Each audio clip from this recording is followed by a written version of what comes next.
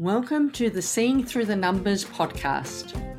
My name is Amanda Fisher, the Cashflow Queen, and author of Unscramble Your Numbers.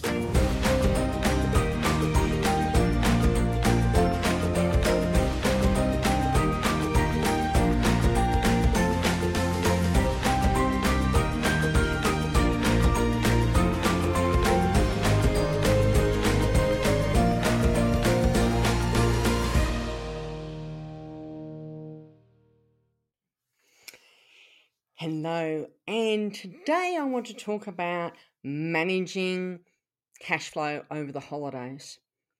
And it doesn't really matter when you have your holidays, whether it's over the summer or whether you take your holidays at other times through the year. The challenge is always how you manage the cash flow.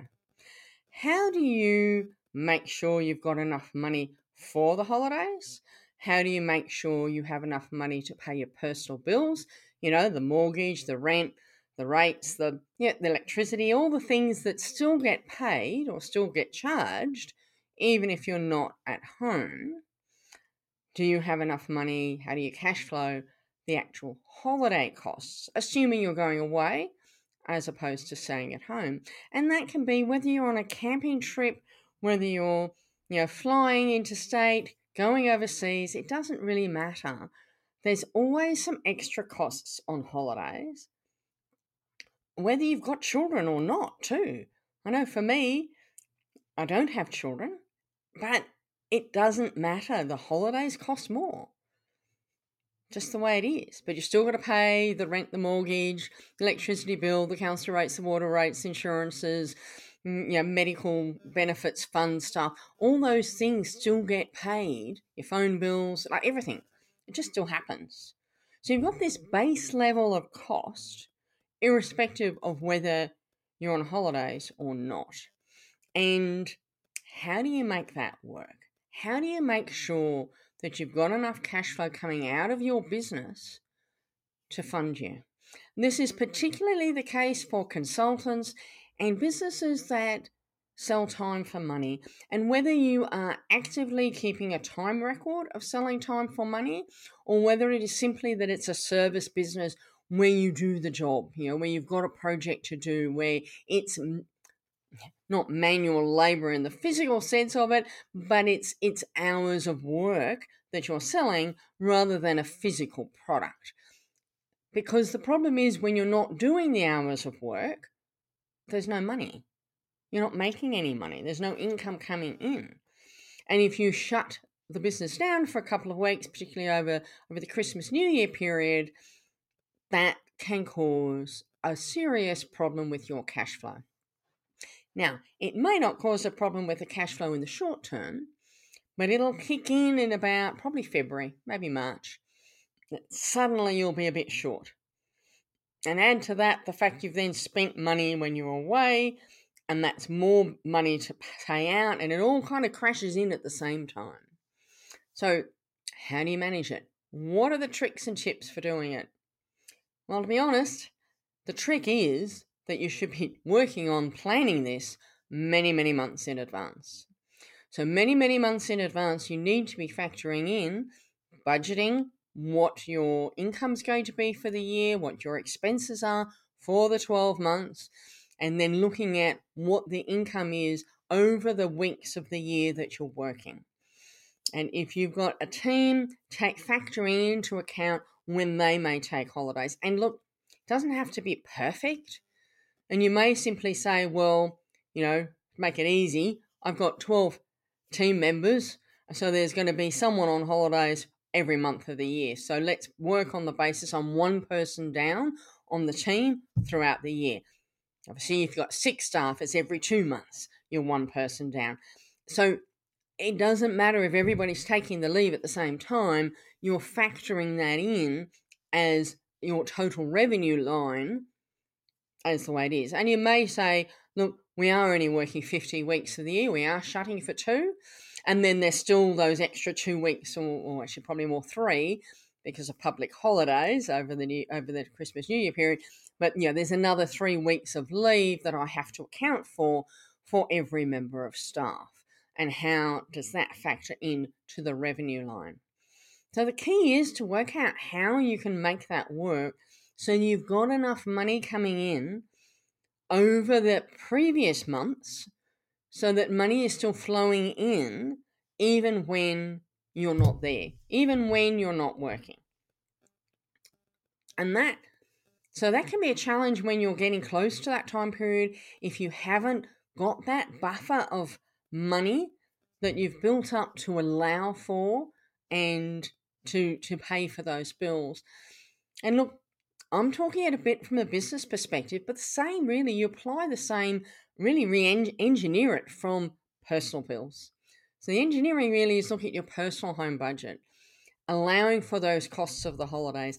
How do you make sure that you're saving enough money to have the money to enjoy the holiday and not be there fretting and worrying about how on earth you're going to pay for it? It's particularly when you've got kids and you promise to, I don't know, take them to Disneyland, or you've promised to take them up to the the rides and stuff up on the Gold Coast, or whatever it is that you've promised your kids. Promise to take them skiing, promise to take them wherever, back to see your family, maybe that are, a plane ride away, and, you've got you and the whole family. It doesn't cost, nothing to take a family on a flight anyway. That's a serious cost you need to factor in. And whilst if you're staying with family, it may not cost a lot when you're there, there are other hidden costs. You can't turn up without bringing gifts. You can't turn up without, offering to pay, taking people out for meals and then, spending stuff on your own family while you're away, whether it's the ice creams or the drinks or the, the trip to wherever, their favorite food restaurant, whatever that looks like. It adds up. Movies, whatever. The theme parks. That's the word. That's what I was thinking of before. The theme parks. Whatever that is, you need to be thinking about that pretty much a long way in advance if you can, so that it's not the end of the world when you get there and you know that you've got money in the bank. Because whilst you can put it on a credit card, just means you're behind all the time. It means you're paying interest on the credit card, and that's not a cheap rate of interest. Because whilst the interest rates by the Reserve Bank have fallen, interest rates around the world are low, our credit card companies have not changed their interest rates. It's still there. One of my clients rang his credit company just the other day, and it was 20% for a cash advance on his credit card. And that's from day one of the cash advance, not at the end of the month or, when you haven't paid the bill. Even the interest rate, I think, on average, probably, and I haven't looked at it recently, but not that long ago, was still up around 16% on purchases if you don't pay the bill in full on time. So it's big dollar. It's a big amount. That's wasted money. You're paying some big corporate that doesn't need it. So the key is to be planning for it, to be putting money aside, to have a buffer, to plan out the year.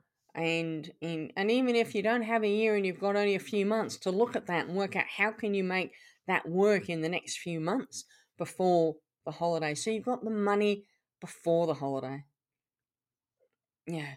Putting everything on the never on credit cards is a recipe for disaster. And it just is, it's when times get tough, that's even tougher. Better to have no debt. Because when times get tough, that's fine. You're only paying off. I'm not saying no debt with a mortgage. Yes, ideally no mortgage too. But, I'm talking about your credit card debts and those types of things. Better not to have them. Really? Then you can enjoy a holiday as much as your family does. Because chances are you haven't told the family that you're putting it on credit and you're paying it off over the next 6 months.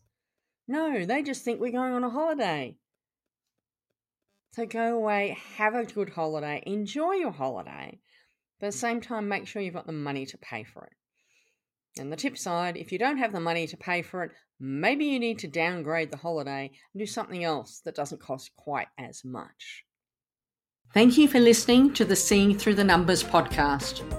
Make sure you subscribe to get notifications of upcoming episodes so that you don't miss any.